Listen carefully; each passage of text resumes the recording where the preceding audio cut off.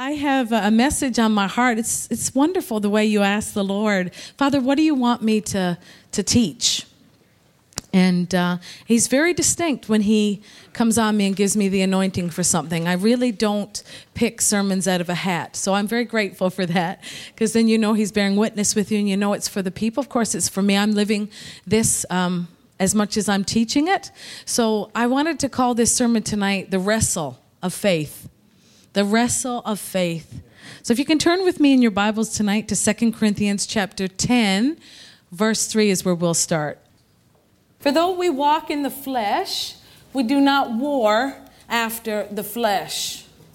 Now that one statement alone we could stay on all night. There is a war of the flesh that is absolutely useless and futile to get done the things that we need to get done in our lives.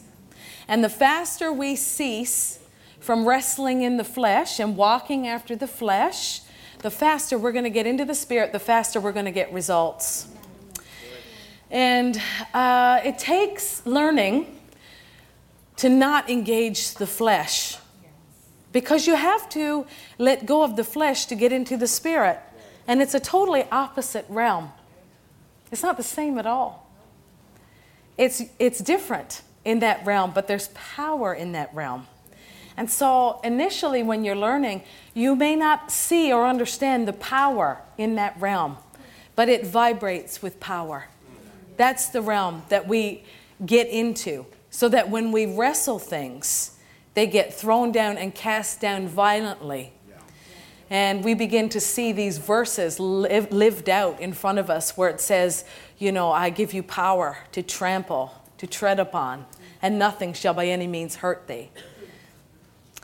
And so it says, for the weapons of our warfare are not carnal, but mighty through God, to the pulling down of strongholds, casting down imaginations, and every high thing that exalts itself against the knowledge of God, and bringing into captivity every thought to the obedience of Christ. So I think most of us have heard this passage, and it thrills us, and yet it's such a deep passage. Living it, it's such a passage of victory, and it's such a passage of violence in the Spirit. And yet our Father, thank God, removes us from the realm of the flesh. Thank God that's not our walk anymore. That struggle in the flesh, that fight, that force of the flesh. Because that brings death. And so we want to disengage from that. So I did a word study, and I've done this on this section before, but I want to say it again. Here it says for the weapons. Weapons means offensive for war. Why is God using this kind of language with loving Christians? I mean, anyone who's been in this church for any time knows that there is a real devil. There's a real satanic realm. But when I was younger and more just kind of inexperienced at life, looking around, life didn't seem to have too much trouble in it. Not too much commotion. There were some things that we could work against and try to change, but I didn't understand the weapons of warfare wouldn't be needed against great strongholds. And I've learned this, that when you begin to learn spiritual things and you begin to press up against those strongholds, many times there's years that pass and you don't see things move. And there's reasons for that. Because a lot of times we don't know what we need to know to throw those things down. Or we have a head knowledge of it, but not a spiritual sense of dominion in our spirits about it. Because when we walk in dominion in the Spirit, those things have to fall. Amen. They have to. They have to. It's God's weapons that He's given us. Don't forget that. They're weapons that God has given you. They're intended for the defeat of your enemies. When they surround you, when they're subtle and when they're loud in your face, they're intended for the downfall of those enemies. So don't ever get religious about that. Right. We win some, we lose some. Or this, if you're pressing up against something and nothing seems to be moving, it's because you either need to know more, but don't be distressed about that, because if you'll stay under the Word, God'll open up your eyes, or you gotta pray in the Spirit. Praying in the Spirit is key. You got to pray long enough until you get over into that realm. And we stress that here a lot, but obviously this is a season for us to stress it. You have to pray long enough until your spirit is sensitive so that you can cease in the flesh. The flesh is a hamster wheel. Over and over and over and over, and let's talk about it, and over and over. And listen, if it's fixed with natural things, by flesh I don't mean sin, okay? I mean natural ways. Not all of that is bad, but if nothing's changing with the application of fleshly methods, then you're going to need these weapons of warfare that God's talking about. Do you know what I mean? You're going to need something more than just good common sense or the natural rules of life. They're needed. They're needed, but these weapons are for the impossibilities. They're for the things that every human on this planet fears when they encounter it. It's for those things. Now, we walk in Christ, so in that place we don't have to be afraid. But we have to be sober. Because we're learning those weapons. We're learning to wrestle things to the ground. It says the warfare, right? The warfare is not carnal. And that word means military service, apostolic career in danger and hardship. What an awesome meaning. To serve in a military campaign. To execute duties and functions. To contend with carnal inclinations and army. And it says the weapons are not carnal, so they're not fleshly, they're not temporal, they're not unregenerate, and it says human passions. And it says for the pulling down, and I love this, the pulling down means the demolition. So think about the problems you're facing right now. These weapons are meant to demolish them, make extinct, destroy. And I love this one, to lower with violence. So God's not mincing words about what victory looks like when this is accomplished. And strongholds means castles meant to hold. Do you ever see castles in Europe? They're huge and ancient and strong, made of stone, many of them. It says fortified, and I love this, an argument. Strongholds. I think of the natural when I think of that word, arguments. Do you ever get around someone who might be either an atheist or an intellectual or you name it? And the arguments, they plow into your being. You almost feel like you have to take a step back, these arguments. But it says that they're strongholds. They're strongholds of the mind. They've been concocted. And they rest in people until challenged by the word and the power of God. And we have been given weapons to pull down those strongholds, those castles. Have you ever seen a castle? I was in Wales and they took us to see a 2,000-year-old castle. They're ancient and they're impossible to pull down. That's what it seems like to me. It would take a missile or something like that. Seriously. You know, it's so strong. And yet this word means castles meant to hold. And fortified. They're meant to be strong. And then it says, casting down imaginations. And I love this. So it says to cast down, in these, using these weapons, you are casting down computation. Computing, reasoning, computing. Not that computation in and of itself is wrong. But when you're in an offensive for war to destroy something, the more you're in your mind, the more you are in your mind about it, in your reasoning, in your logic, you're not going to be able to change it. God has given us a total back door where you don't have to struggle in the flesh in a battle. You are alone with God in tearing that thing down. Isn't that awesome freedom? That you don't have to make somebody understand it. That you don't have to be smart enough to figure it out. You really don't have to be smart enough to figure it out. Because in computing things, years and years of your life can pass. You are so much better served in the prayer closet with God, praying out in the Spirit until you are made sensitive, until knowledge comes. That's your job, is to pray out in the Spirit until knowledge comes or bubbles up in your spirit, until your spirit communicates to your mind what to do. This is an intimate walk with God, and it's worth every single minute. So it's computation, these imaginations, reasoning, conscience, conceit, to despise. You know, I don't spend much time on social media. I don't have time. And if I did, I wouldn't spend it like that, although some of it is kind of neat. But there's this sweet Southern girl on there. She's got the sweetest voice. And one day I saw her, she had a clip and she was comforting someone. And just the sweetness of her personality, I hit the follow button. I just liked this girl. She was comforting someone, and she's her Southern accent. I just loved it. I just loved it. It was kindness, beautiful kindness, right? And so then recently I saw another clip, and I guess she is for the LGBT whatever Q community, and someone had unfollowed her, and out came this almighty rant. And she was saying how her parents taught her to, love everyone and include and not cause anyone pain, and how dare you make someone feel pain. And I watched her and I thought, see, she lacks knowledge. Yeah. She's in her reasoning, right? It's reasonable to feel that by us not agreeing, that we're against. But that's actually not true.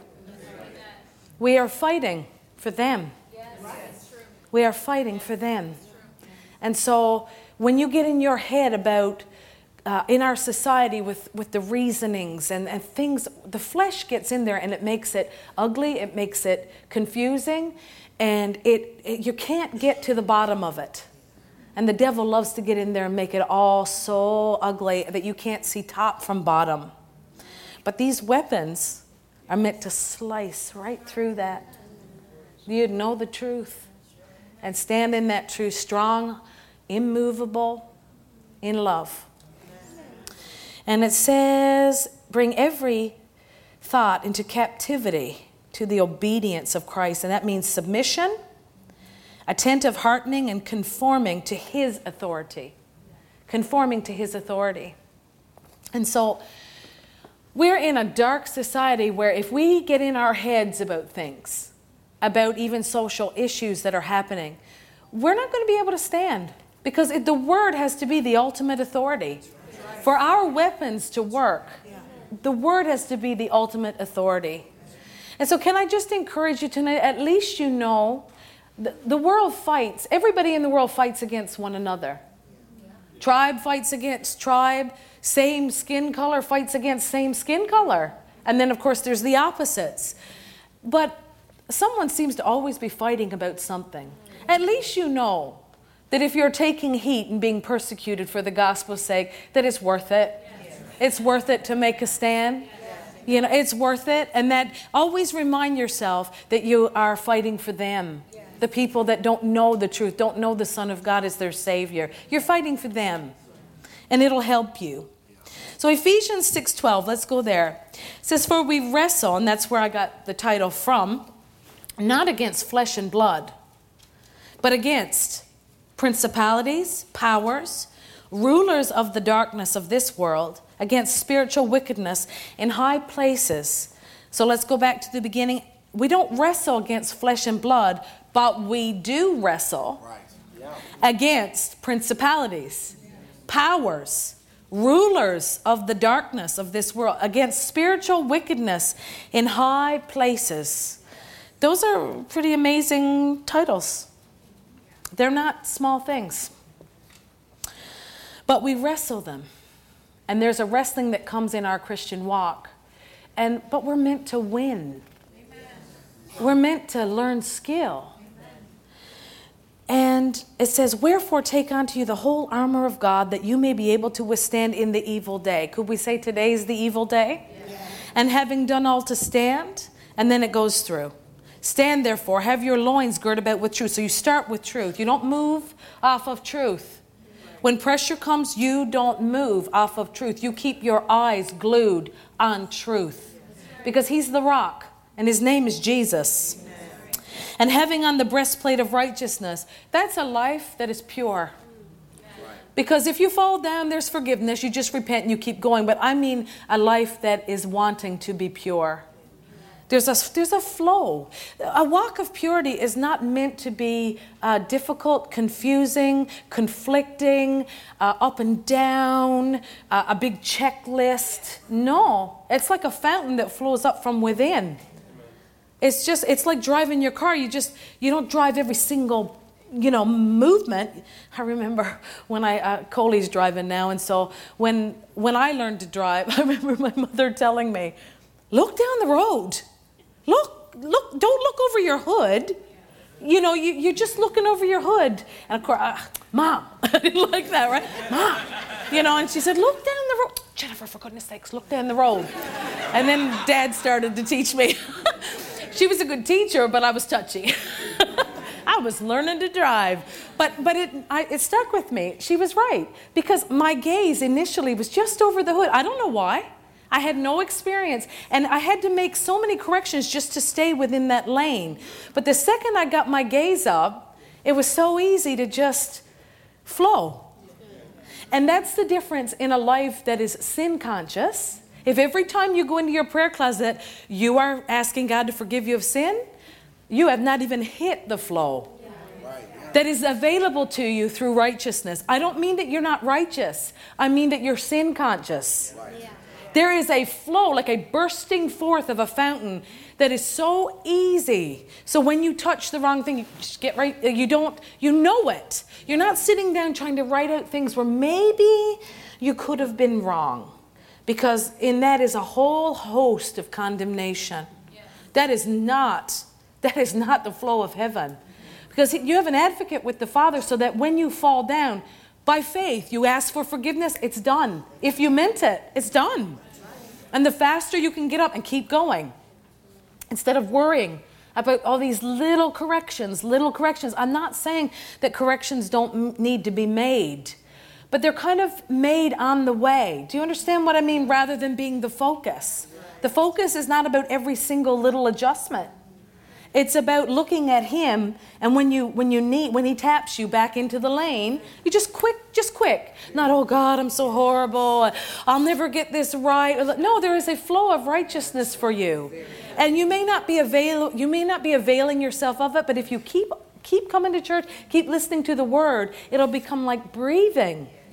And the checklist goes out the window. It's out the window. There's a flow of righteousness.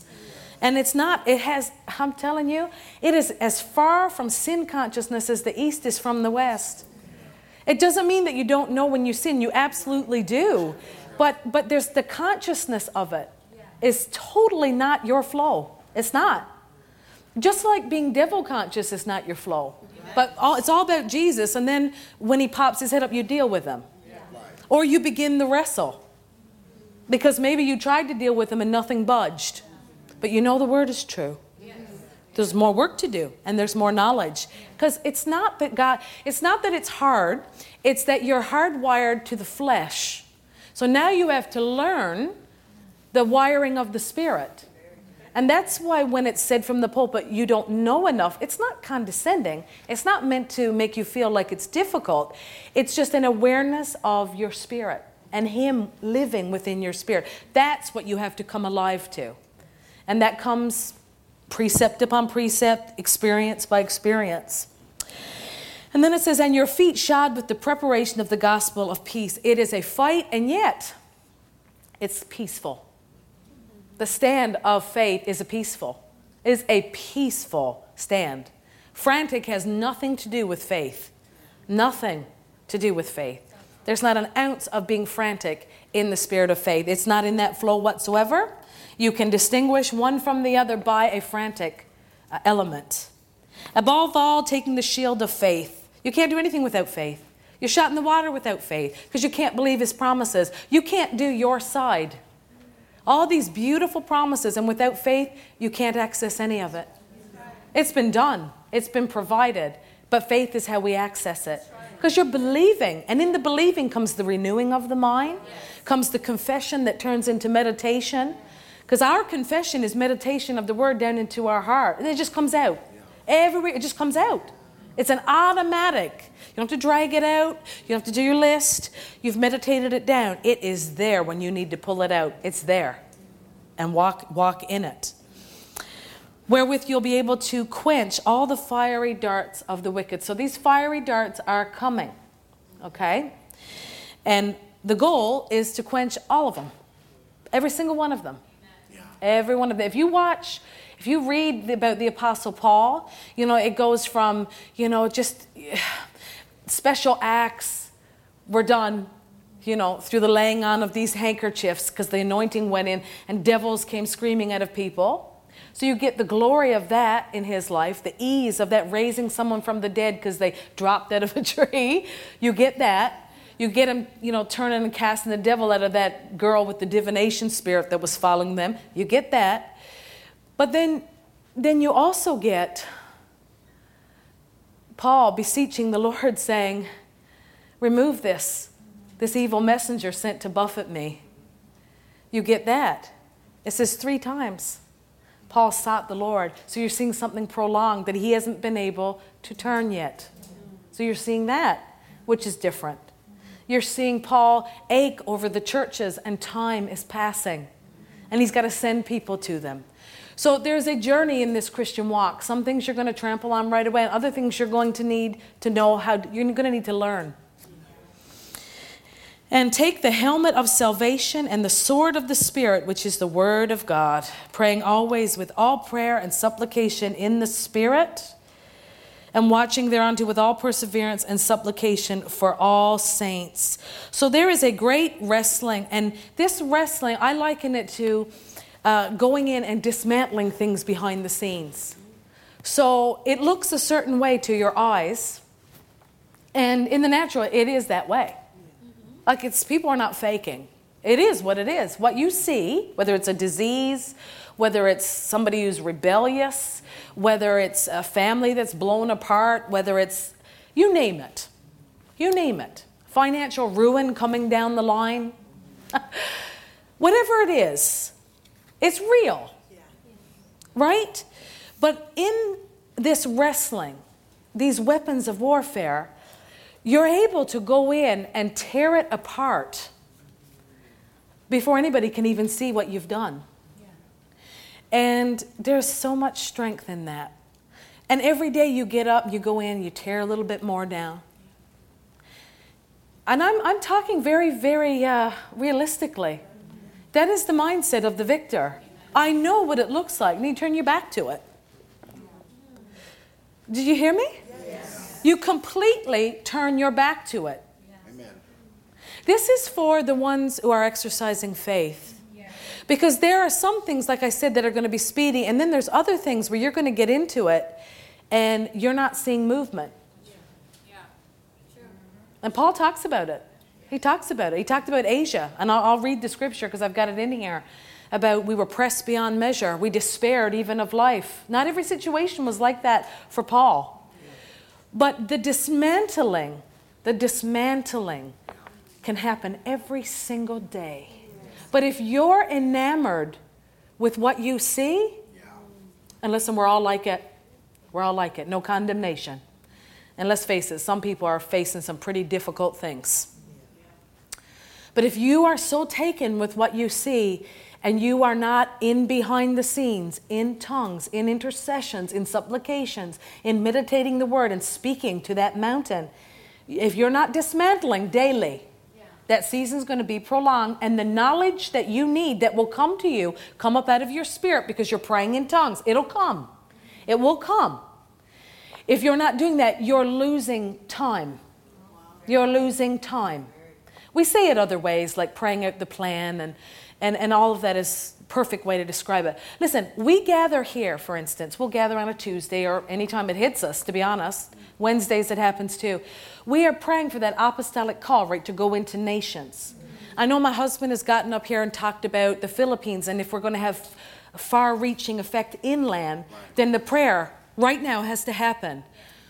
If prayer like that can change a nation, now it's ongoing.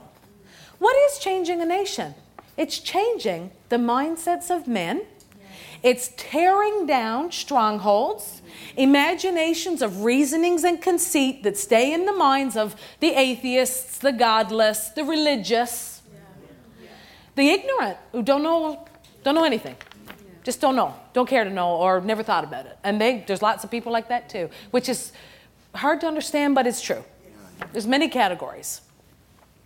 So if that intercession and supplication and calling, remember God told us about this season, it's actually got years in it, because we are going and we are dismantling without ever walking on the soil to push back darkness. Now how in the world? And yet that spirit realm has weapons that are so strong that dismantling those demonic things that are in place, it's going ahead of us. And we don't have to fight in the flesh, thank God. We don't have to figure it all out. We're not going to figure it all out.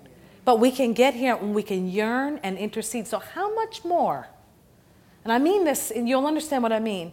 Not that it's stronger, but when you are facing something that pertains to you, and God offers you the same weapons, not nose to nose with the subject, not trying to fix it in the natural, although you can go as far as you can in the natural, and that's not wrong.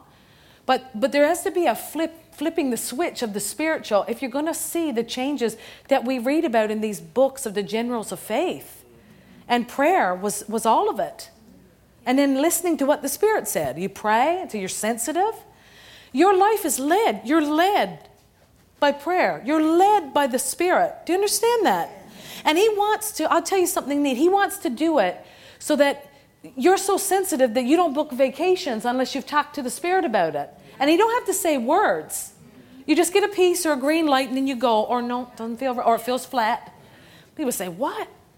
He wants you to know the simple to the extremely complex. Not a movement without His knowledge. And yet that knowledge comes so easy. You just check your spirit and you know. It's not days and days and days. Some things are, because they carry more weight. I'll give you a small example. I was amused by it. We were here on Tuesday morning, and we were praying, and I don't make lists anymore because the Holy Spirit just is like grabbing hold of a live wire, and it's so distinct. And I'm so pleased that He gets to pray about what He wants to. So I don't pre-plan anything, but we were praying out about the Glory Center, and that was awesome. His words were awesome. But then when I got in the back room, my brother went with me, and he said, the Spirit said to me that you would stop at 12 o'clock sharp. And he said, as soon as you stop, he said, I looked in at my watch. He said it was 12 o'clock sharp. Now, this is, let me explain this because I really, really want to, I'm going past my notes, but you'll forgive me, right? Let me see. Okay, so this is what I wanted to say. So this can seem like useless knowledge. Just think about it. What does it matter? If I stop at 12, 12:10, what does it matter? Why did the Spirit tell my brother she'll stop at 12 o'clock exactly? It seems pointless. So here's why, because the Lord spoke this to me. He said, this can seem like useless knowledge until you understand that it is to be very skilled in His orchestration. Because the understanding of that in lesser things, and that was a lesser thing, means great precision and perfection in bigger things. Therefore, encompassing the whole. Therefore, it's Spirit-led whether you're going on vacation, whether you get a little bit of something to step back from someone, or I don't know why, I just feel like this feels good to me. We should do this. And everything comes out of that. Now, before you're used to that in your life, there can come a fear that you can't hear God. But nobody's special. Nobody's the favorite. We're all the favorite. And that's why we say it over and over again. Spend time. Listen, it's not about putting fear in you, but spending time, without that spending time, you're not going to have precision. You're not going to have orchestration. Things are going to be missed. right? And you don't want to live that. You don't want to live like that. You want to know. It's such a life of victory. And when God tells you something, then if the walls shake or the ground looks a little bit like an earthquake or things get a little bit messy, you're on a solid rock. So it doesn't matter, because you always go back to, no, I know the leading. I know the leading. And so I just thought that was precious. But that's what the Lord said to me. It's to know the orchestration so that there can be exact precision. That's for all of us. And that's how He wants us to live. So let me read this to you. I was talking about dismantling behind the scenes. This is Lillian B. Yeomans' story in her book. I think it's, His Healing Power. And she says, it's just a couple paragraphs. It is possible we have all read the story of the blowing up of Hell Gate in New York Harbor, an engineering feat that was considered very remarkable at the time of its performance a number of years ago. When it was decided to remove the dangerous rocks which had caused the loss of many ships and previous lives, large gangs of men were set to work to honeycomb these treacherous rocks with drills. When the drilling was completed, powerful explosives were placed in position, and the hole was wired and connected with batteries located many miles away. When the hour announced for the explosion arrived, the chief engineer was in his office in New York City with some officials and his staff of assistants. On his knees sat his tiny granddaughter, and in front of him on his desk was an insignificant-looking key or button by means of which little Mary was to blow up Hell's Gate. How it was to be accomplished, she had not the remotest idea. That was Grandpa's business. But that it would be done, she could not doubt. For had not Grandpa said so, and with perfect confidence, that as she did it, those gigantic rock masses were splintered into fragments and scattered to the four winds, just as Grandpa had told her. She pressed the button with all of her might. Far away in the distance, a dull, booming sound was heard, and in a moment, the message was flashed over the wire. Hell's Gate is no more. The touch of a child's finger, in obedient faith in her grandfather's word, unlocked the forces that his wisdom had provided for the demolition of the frowning obstacles. But the touch, feeble as it was requisite. It was required. Though everything necessary to the clearing of the channel was finished, the child's finger had to release the power. Do you understand the allegory? God's word is full of salvation for spirit, soul, and body, eternal and glorious deliverance. For the entire man has been spoken. It is being spoken, for it liveth. And in back of it is omnipotence. But we, children as we are, must press the button with our tiny fingers. I love that. I love that. When God's people do this in its fullest sense, the message will be flashed in heaven. Hell's Gate is no more. I mean, come on. That is a beautiful picture of the power of God, but we got to hit the button, right? And it sounds simple, but this is what these weapons are for. This is what this wrestling is. The wrestle of faith is no. You're not going to do that. No, I'm going to change it. No, I'm going to overthrow it. No, I'm going to set up the explosives until there's enough of it in there that when we push the button, that final time, it will fall. And I had the blessed opportunity to see that some time ago when I was believing for something, and the more I prayed, the worse it looked. I mean, when you're experiencing it, I had to drag my eyes and my heart away. It was so, can I say the word devastating would not be too light a word? In the flesh, it would hit, okay, can I just say this? It would hit my nervous system. I'm not used to that. I have not experienced that throughout my life with different battles, but this one was a different demon and the strongest that I had encountered. And it would hit my nervous system, and my stomach would quiver, and my knees would be weak. All day, I'd lose strength in my knees, but I kept talking because I knew that He's given us the victory. So if I'm sitting with the Lord and there's intercession that comes for that day, and it would, he was faithful. The intercession would come. Sometimes it would come with tears. Sometimes it would come with a yell. Sometimes it was quiet as a whisper. I didn't work anything up. I just waited on him. And then, and it went on and on. And I would have these amazing times, at times, not always, but at times in prayer, I would walk out of it thinking, that's it. I mean, I'm going to walk and check this out, and it's perfect. It's going to be perfect. And I would walk into it, and I'm telling you, it was like someone turned up the furnace 7 times hotter. It was hellish. And I thought, that's how you got to keep your mind. What does the Word say? And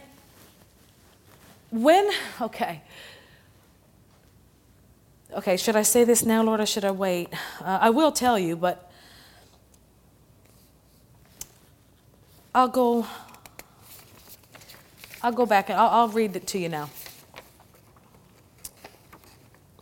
Okay, 2 Corinthians chapter 1, verse 3 to 10. It says, Paul knew how to get through oppressive circumstances.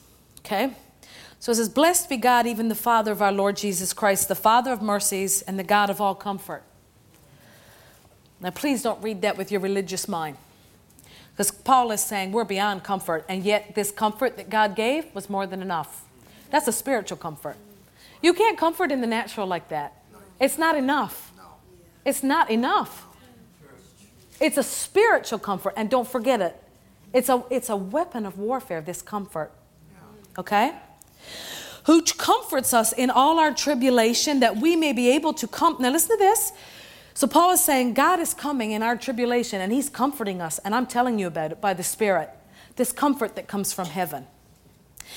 In all our tribulations, so there's a lot going on, that we may be able to comfort them. Why? Which are in any trouble. Paul's saying this knowledge that we gain in this particular battle we're in right now, and he talks about Asia in this chapter. He's saying God has come to us in a comfort that made us knowledgeable of God's comfort. And he's saying, now that we've learned this comfort, that it's more than enough, we can go comfort the brother. And what's he saying? I'm going to teach you how to be comforted in great tribulation. That's what he's saying, if you read it. That he says, who comforts us in all our tribulation, that we may be able to comfort them which are in any trouble, by the comfort wherewith we ourselves are comforted of God.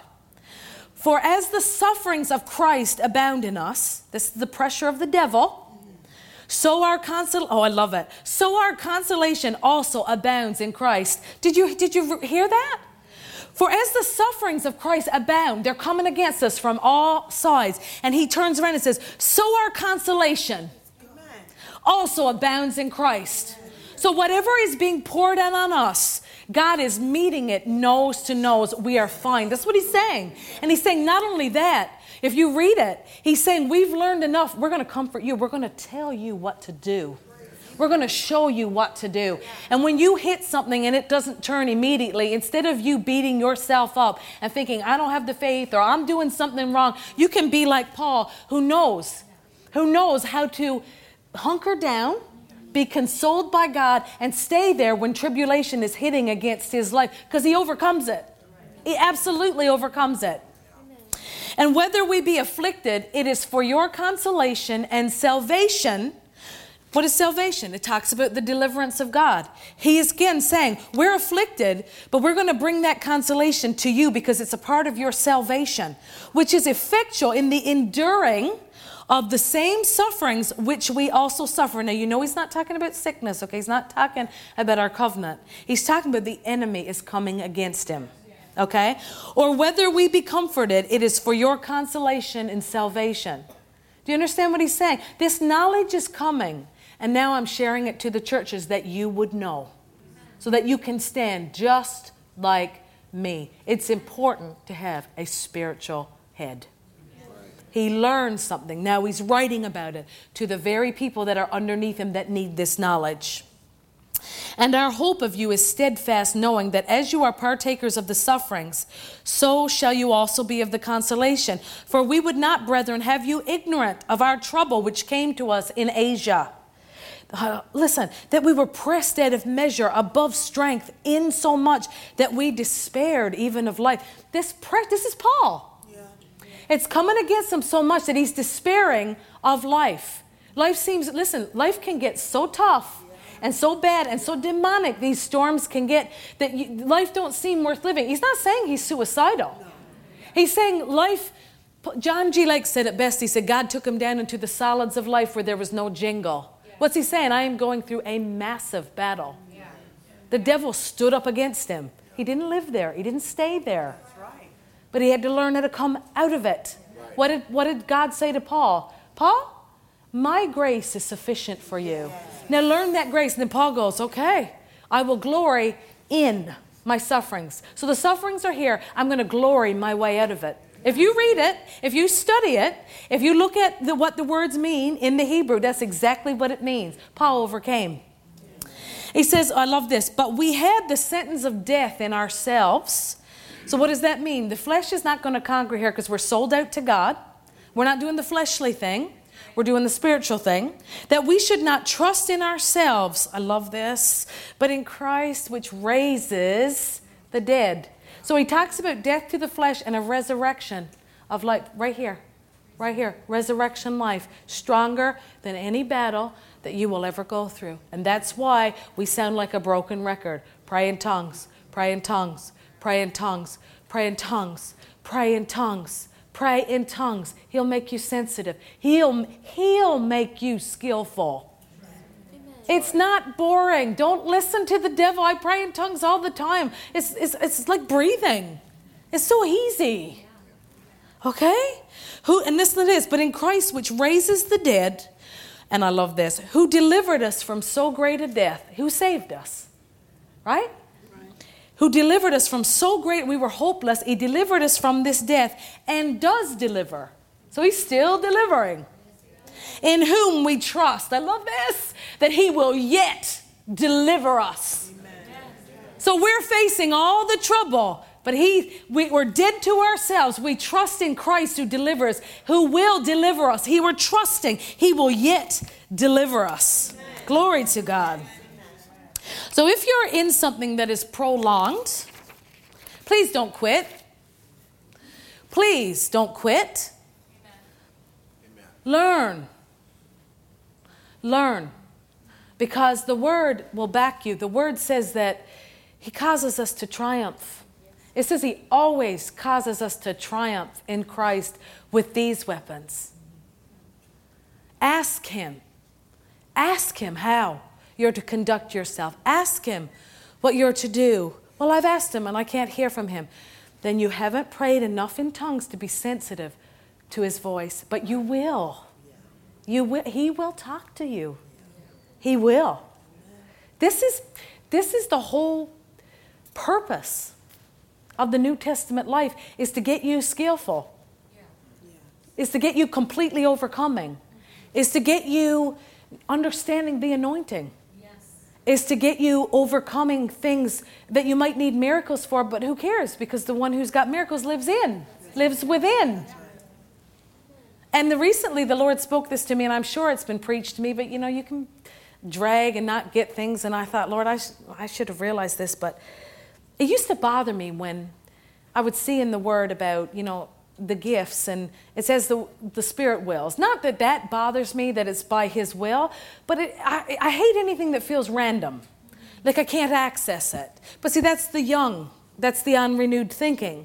Because really what God wants you to do is pray in the Spirit, walk in the Spirit, use your own faith, and then begin a frequency of these gifts. Because if you'll do your part, his whole design is to cause frequency. Frequency of the gifts. Not a sense of not attaining. A sense of attaining.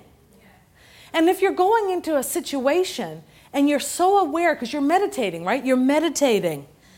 You're meditating the word down on the inside. And if you're aware that the word promises me victory, and you will not let the devil take you off of that word. As you meditate it down into your spirit, you're aware of his might, and you're aware that if I bring my faith to it in fullness, God has to kick in. He has to. He wants to, but he has to. But let me say this. I've learned this in a greater measure in some things that have been happening in my life lately. Adamant faith is good. The strength of conviction in your heart is good until you are so adamant that you are not being sensitive to the leading of His Spirit. That's so good. It's true. It trumps everything. And what I mean is this: by His stripes I'm healed. We know that. Well, now you can get in your reasoning about healing so much you won't even go to a doctor. No, but it says I have a covenant, and you can be adamant. You can bang away. By His stripes I'm healed. By His stripes I'm healed. Almost like if I say it enough, God's obligated. I'm going to say it because you said it. You said if I would speak to this, you would do this and this. And you can become so adamant that you're not listening to any, you're not even asking. Because you're not even asking Him, what should I do? Because it's not about the strength of the covenant. It's about where you're at.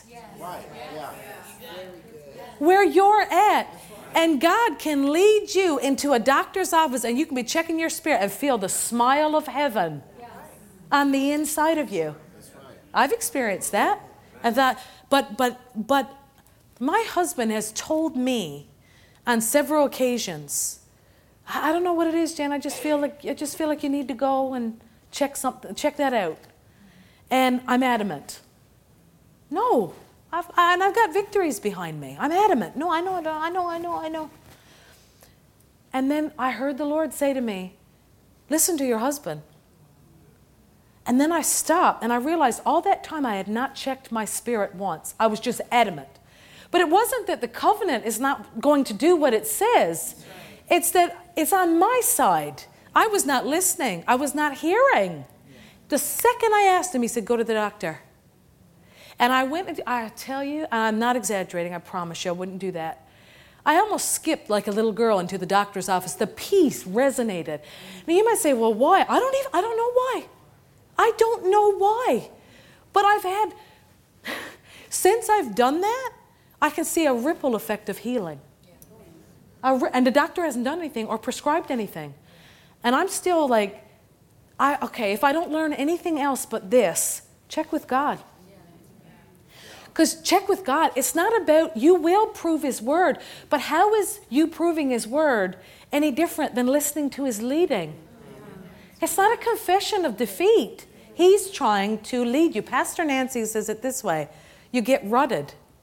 And she said, He wants you walking a walk of faith. And listen, sometimes you can't figure it all out. Sometimes it is because you don't know enough and you're mental about a promise, but it's not going to manifest. And sometimes it's not anything to do with you being mental. It's just a certain way that God wants to lead you, and He's going to bring this into place and then this into place, and it's a beautiful marriage. So we will tell you from this pulpit, from the Word of God, that God promises healing every time, and He does. But He's dealing with us. He's dealing with us. And my husband says it like this. He says, Jen, remember what Dad Hagin said. You know, you hang enough on your faith, like the curtains. Remember Aretha wanted the curtains? He said, if you don't get it with your faith, you put that on my faith, it's all going to crumble down to the ground. Now, our minds don't like to hear that. We want to hear that faith is inexhaustible because we just want to. But it's God's inexhaustible, not us. He's inexhaustible, but not us. And I don't mean that in a way of defeat, but God will guide you. If you'll listen to His Spirit, He'll tell you what to focus on. And then you will begin to take ground and take ground and take ground. But don't be adamant. Be adamant about being in faith, but don't be adamant about how He's going to lead you. Check your spirit. Don't wait for a voice. We teach that here. Be led by your spirit. And I use the doctor as an example. If that feels good to you, and you don't have to know why, don't get adamant. Don't flip back in your mind and go, no. You know, He's the great physician, and I want surgery without cuts, you know, and He's going to do it. Listen to Him. Don't be adamant. That's just one example, but that's also every area. But I want this. Yes, but He has to lead you into that. Well, He told me I'm going to have businesses. He has to lead you into that. Yes. In the timing. It's the same thing can be related to going to the doctor. Yes. He can lead you into perfect healing and say, get yourself to that doctor. And I really believe with all my heart that as we get older, with a heart full of faith, we should navigate those waters with knowledge. It's so much to be able to do it without any compromise, and yet without all the pressures of not knowing where you are, and working within that with knowledge, with great faith. Do you understand what I'm trying to say? I hope I've made it clear. I don't want to be confusing. I just have experienced the Lord leading me, and I realized I didn't ask Him. I didn't ask Him. I didn't think I needed to. It was this, and this. And since I learned that, I ask Him now. I'm asking Him about everything. And I believe that might be one of the main things, is to be sensitive that you need to ask me. Don't assume it's going to look a certain way. If you get into that habit young, asking Him and waiting for that, looking to your spirit, He'll begin to identify His leadings within your spirit, and you'll have great success. And you won't be feeling like, I've prayed and I've prayed and I've prayed. I've prayed and I've prayed. I can't get answers. Something's wrong. It doesn't take long. It takes a moment to get healed. Listen, 2 weeks ago, I was listening to Pastor Nancy. It was like 28 minutes, and I was doing my workout. A 20-minute workout with some weights, and I'm watching her because it's a great way to get the extra in. I want to hear her all the time.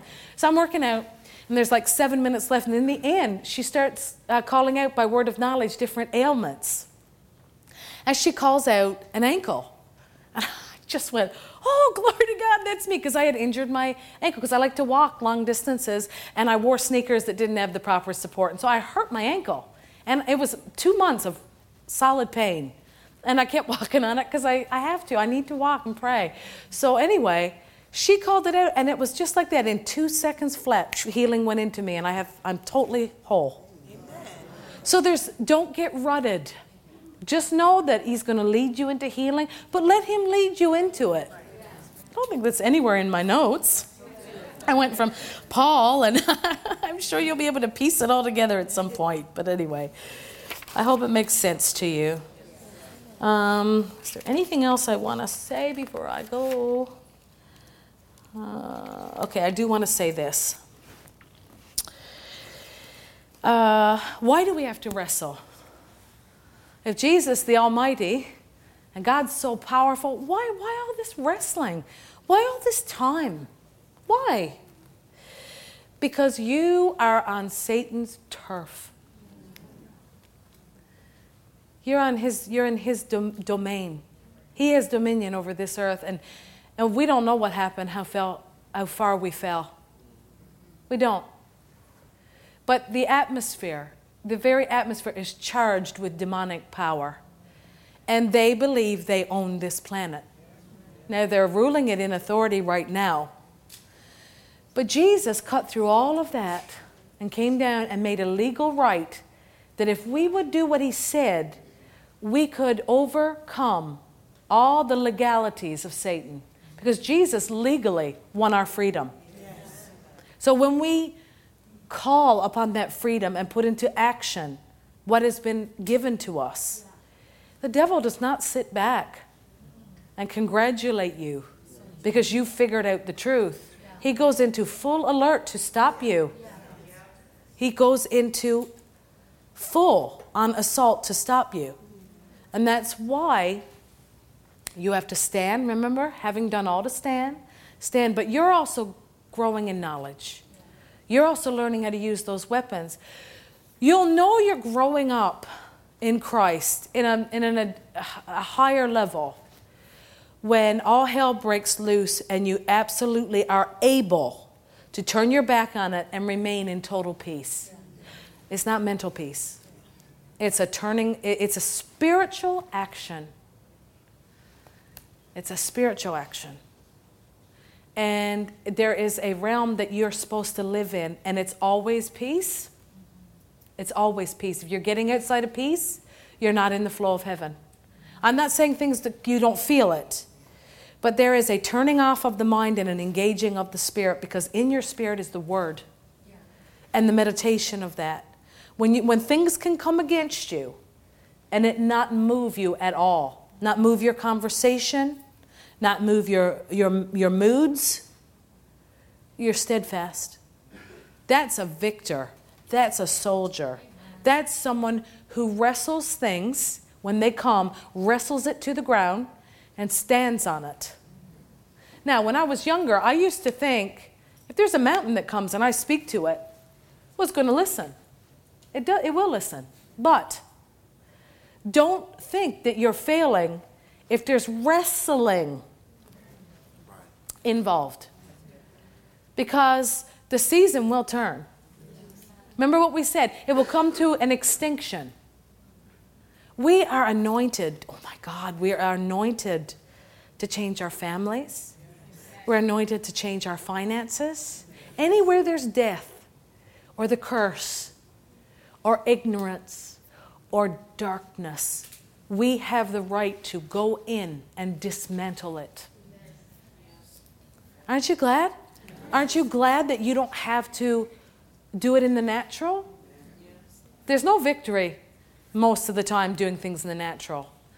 But God, that's what He anoints us when we pray, because He'll turn every one of us into an intercessor of sorts. Some people might do it longer, but I'm telling you, He wants us to come into this, flood into this place and get in the Spirit, do business with God and walk out light and free. But He wants us doing that in our home. So that when things come, we know you're not coming in here. And even if it looks like there's a tussle for a while, or things don't look like they're going your way. I remember when David Hogan came a few years back. Actually, it was the time before the last time he came. I appreciated his candor, because I said, like, how's everything going in Mexico? How's the work? How's it going? And he looked at me and he said, it's going sideways on us. All this work. And the cartels are coming in like a flood. And it's a reality I know nothing of, to be honest, but it's hell. And they see hell and the oppression of it and the injustice of it. And he says, going sideways on us. He said, we could use your prayers. He said, because we're staying in there. And what were they doing? They're wrestling. They're wrestling. They're saying no. And hell is all around them. But you know something? I remember being taken with that. I appreciated that he was honest. And I thought, how does an apostle, how does he measure things? My mind just started to think that way. Like, what's he seeing because he's a spiritual man. This is not just what he's seeing in the natural. He's tapping and mining into the realm of the Spirit. What is he wrestling? What's he seeing? What's the pressures coming against him and his family? What demonic things are being revealed so that he can wrestle them to the ground and cause them to be extinct. And so I didn't get the answer to that, but that's how I was thinking. And the next time I saw him, I think it was 2 years later, again, we're asking, what's happening, Brother David? There's new work springing up. He's in Europe and India. And he said, he looked at me with a big smile, and he said, my God, he said, we've just seen the power of God just come in like a flood. We've seen such a change. I love that. He's talking about nations that he's touching, and he can measure it and say it came, like Paul. I wouldn't have you ignorant of the trouble that we encountered in Asia. Press beyond measure. But we believe. Oh, I love it. Let me read it one more time. But we had the sentence of death in ourselves that we should not trust. That sentence of death means I trust you. I trust you. But in Christ, who raises the dead, who delivered us from so great a death. What's he talking about? The cross and the resurrection. And does deliver, in whom we trust that he will yet deliver us. And to walk with people that have those verses tattooed across their spirit. We believe he will yet deliver us. Why? Because he already delivered us from so great a death. We refuse to trust in ourselves. We refuse. Why? Because these weapons promise victory. And when David said, we're pushing it back, there's a change, I thought, yes! Oh my goodness, yes! This is real victory. Not religion. Not get along street. Yes, there's a tussle. Remember, he said, it looks like it's going sideways on us. He's saying that after a whole season of pushing. They're fasting, they're praying. And God's going to lead this church into the same thing because this is an apostolic work. Which means when the devil stands up, we have to, like Paul, know the weapons, know to stand on the word, and know it will turn. It has to. And we stay there and we pray in tongues so that knowledge comes up and the thing has its head taken clean off. If you study David's battles, those Philistines never won. They campaigned against David. They would strike against David and strike against David. They never, ever, ever defeated him. Never. David knew how to walk with God. David would dance before the Lord. David took a few men and went and won back against insurmountable odds his wives that were taken from him. Remember? And the people turned against David because they were in such pain. What did David do? Like, he was in the same pain. But what did he do? He went and he took it back. Because he was a man of war. And we're talking about the wrestle. We're talking about weapons of warfare. They're real. They're meant to demolish strongholds. Logic, reasoning against the truth. We're going to preach this gospel. And the environment is hostile. But God told my husband in a very personal word, and he shared it with the church, so I know I can say it. No man will be able to stand against you all the days of your life. Now, he did not say that to the Apostle Paul. He called the Apostle Paul aside and told him the things that he must suffer. That was Paul's path. But God didn't say that to us. So we get our gear on and we dismantle. And we learn.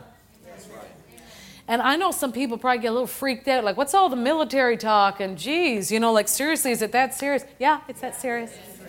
It is. It's that serious. Intercessions and supplications, making the impossible possible. God's got to go out and get our families for us, the unsaved ones that won't listen to us, to think it's a bunch of nonsense. I'm serious. There's so much, but you can't reason, right? I'm sure most of us have tried. You reason, you say, and we'll continue to do what we can in the natural. But that's not where our power lies. Our power lies in the weapons of our warfare, not being carnal. We do not war after the flesh. And I'll finish with this. The Apostle Paul, before he says the weapons of our warfare are not carnal, remember he says we don't walk after the flesh? He's talking to the church, and they're saying, oh, this is what they said. Paul, when he comes to us in person, he's kind of like humble and meek and different from his letters. In his letters, he's bold. He's telling us off. He's delivered such and such unto Satan for the destruction of the flesh. That's the context of this. And that's why he leans in and he goes, we're not walking after the flesh. You're assessing me. I'm with you one way. I write a letter of the Spirit. You're assessing it like it's a fleshly thing.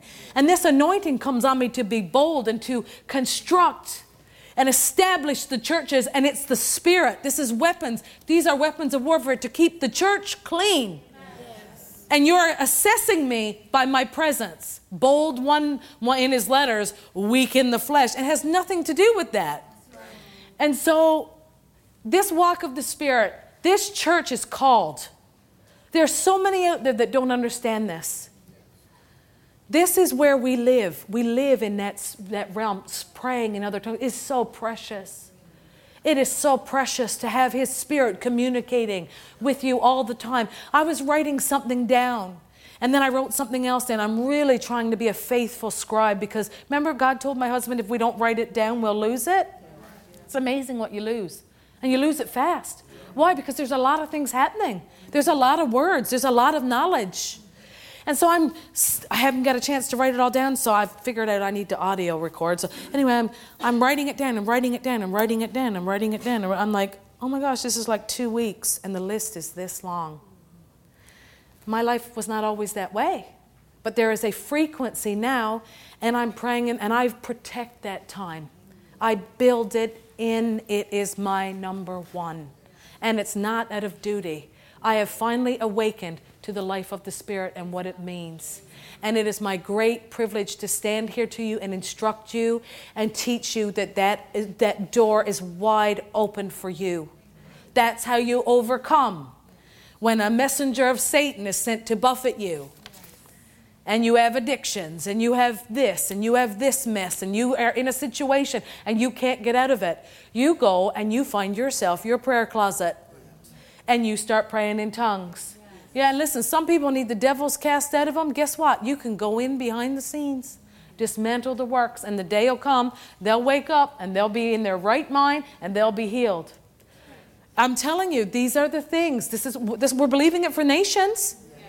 We're believing for a wave of healing to go, a wave of deliverance. We can't get to everybody, but when the presence of God goes before us because we've prayed it out, it will be so effective. Same for your families. Same for your life. You were never born for destruction. You were never born for failure. God's already given you the victory. He's given you the victory in the Spirit. You access it by praying in the Spirit. Praying in the Spirit until that knowledge comes up. And you wake up and He's speaking to you, or He's highlighting a verse to you, or He's giving you a warning, or He's giving you a green light. And you're constantly turning to the source of Him within your spirit. You will not lose. You will not lose. You will not lose. You will not go on bad vacations. You will not make bad investments. I know because I've made them. Both of them. He will be able to steer you because just an inflection within your spirit, you'll know, no, something's like, no, that's not right. I've met people on the outside that are so wonderful, but on the inside there's a no. And I'm not against them. It's just there's a caution. So I watch, but they don't know. And I'm not watching them to criticize. I'm for them. But when the Spirit highlights, I was standing on this stage, and I'm finishing with this. There was I won't tell too many details because I have to be discreet, but I was standing on this stage. This was when I was doing backup on the worship team. And a person walked into the church and came in and sat down where you are, in this section, midway. And when they walked in, my spirit started to bang. Red flag, red flag, red flag. And I said, Lord, because we were about to sing, we were about to start. And I said, Lord, what do you want me to do? Do you want me to go in and tell them to leave? Because I will. I'll tell them nicely, but I'll tell them to leave. Because I know what that means. And he said to me, he said, don't do anything. He said, that person's going to get up and they're going to leave and they're never going to come back because I'm removing them. Because they were a wolf. They were here with a wrong motive. Sure enough, halfway through the worship service, they got up, they left. I've never seen them since. So these leadings of the Spirit, they're not always that dramatic, but they're so wonderful. It's the response of, when Brother Jesse said he was in heaven, I know I've gone too long. When Brother Jesse was in heaven and he saw Jesus, and Jesus would look back at the Father, and there's this love that ebbed between them, and it's like he would go into the Father and come out of the Father. That's a picture of our life with Him. That's a picture of us in Him. He's in the Father, but we're in Him. Remember, in Christ. That knowledge at all times is such a wonderful life. Such a safe life. When I was younger, I used to plead the blood, pray for protection all the time. I don't even think about it now. I live in it. I'm in it.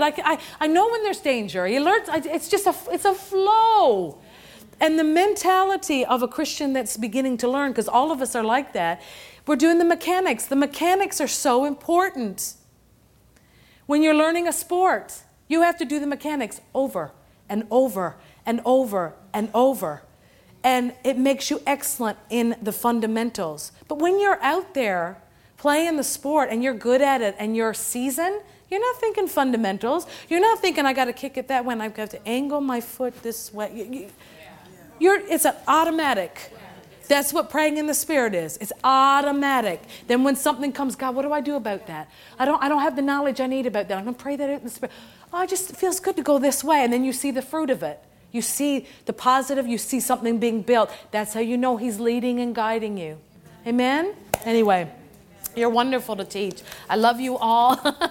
And Father, I pray, Lord Jesus, let them fall in love with the leadings of your Spirit, with tongues, with the interpretations of tongues that come up out of our spirit, with being led by you, Lord. I thank you, Father, for those that are practicing the fundamentals, Lord God. Get them into that flow of the Spirit, Lord, that easy flow of the Spirit, that trust between you and them. They know you will speak to them. And if they're sitting here and they're thinking, I don't know if he's speaking to me. I don't know if I can hear him. Lord, I pray that you would just let your peace rest upon them, that they would trust you, that they would trust the process, that they would trust the teaching of your word tonight, that there is no special person, that you wish this for all of us, Father. This is your desire for each one of us in this room.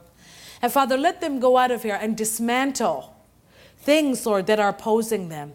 Let them not be intimidated by time frames or attacks that are vicious. Let them turn their back on it and begin to operate out of their spirit, because you are more than enough. These weapons are more than enough. They're not carnal. They're not temporal. They are eternal, and they are strong to the pulling down of anything, Lord. Strong castles that are fortified against us, just like what Joshua went up against, Lord God. But look what happened, Lord. You destroyed it. And that's, Lord, how we're supposed to live. So give us skill, Holy Spirit. Help us to recognize you. Help us to know you. Help us to love your word. Help us to love your processes till they become automatic. Automatic. And all the joy in the growing up. Thank God that we're growing up in Christ. We're getting out of pits of defeat, knowing that we can overcome, Lord. That's a happy life. Oh, and we worship you. We thank you for it, Jesus. In the mighty name of the Lord. And everybody said, amen, amen and amen.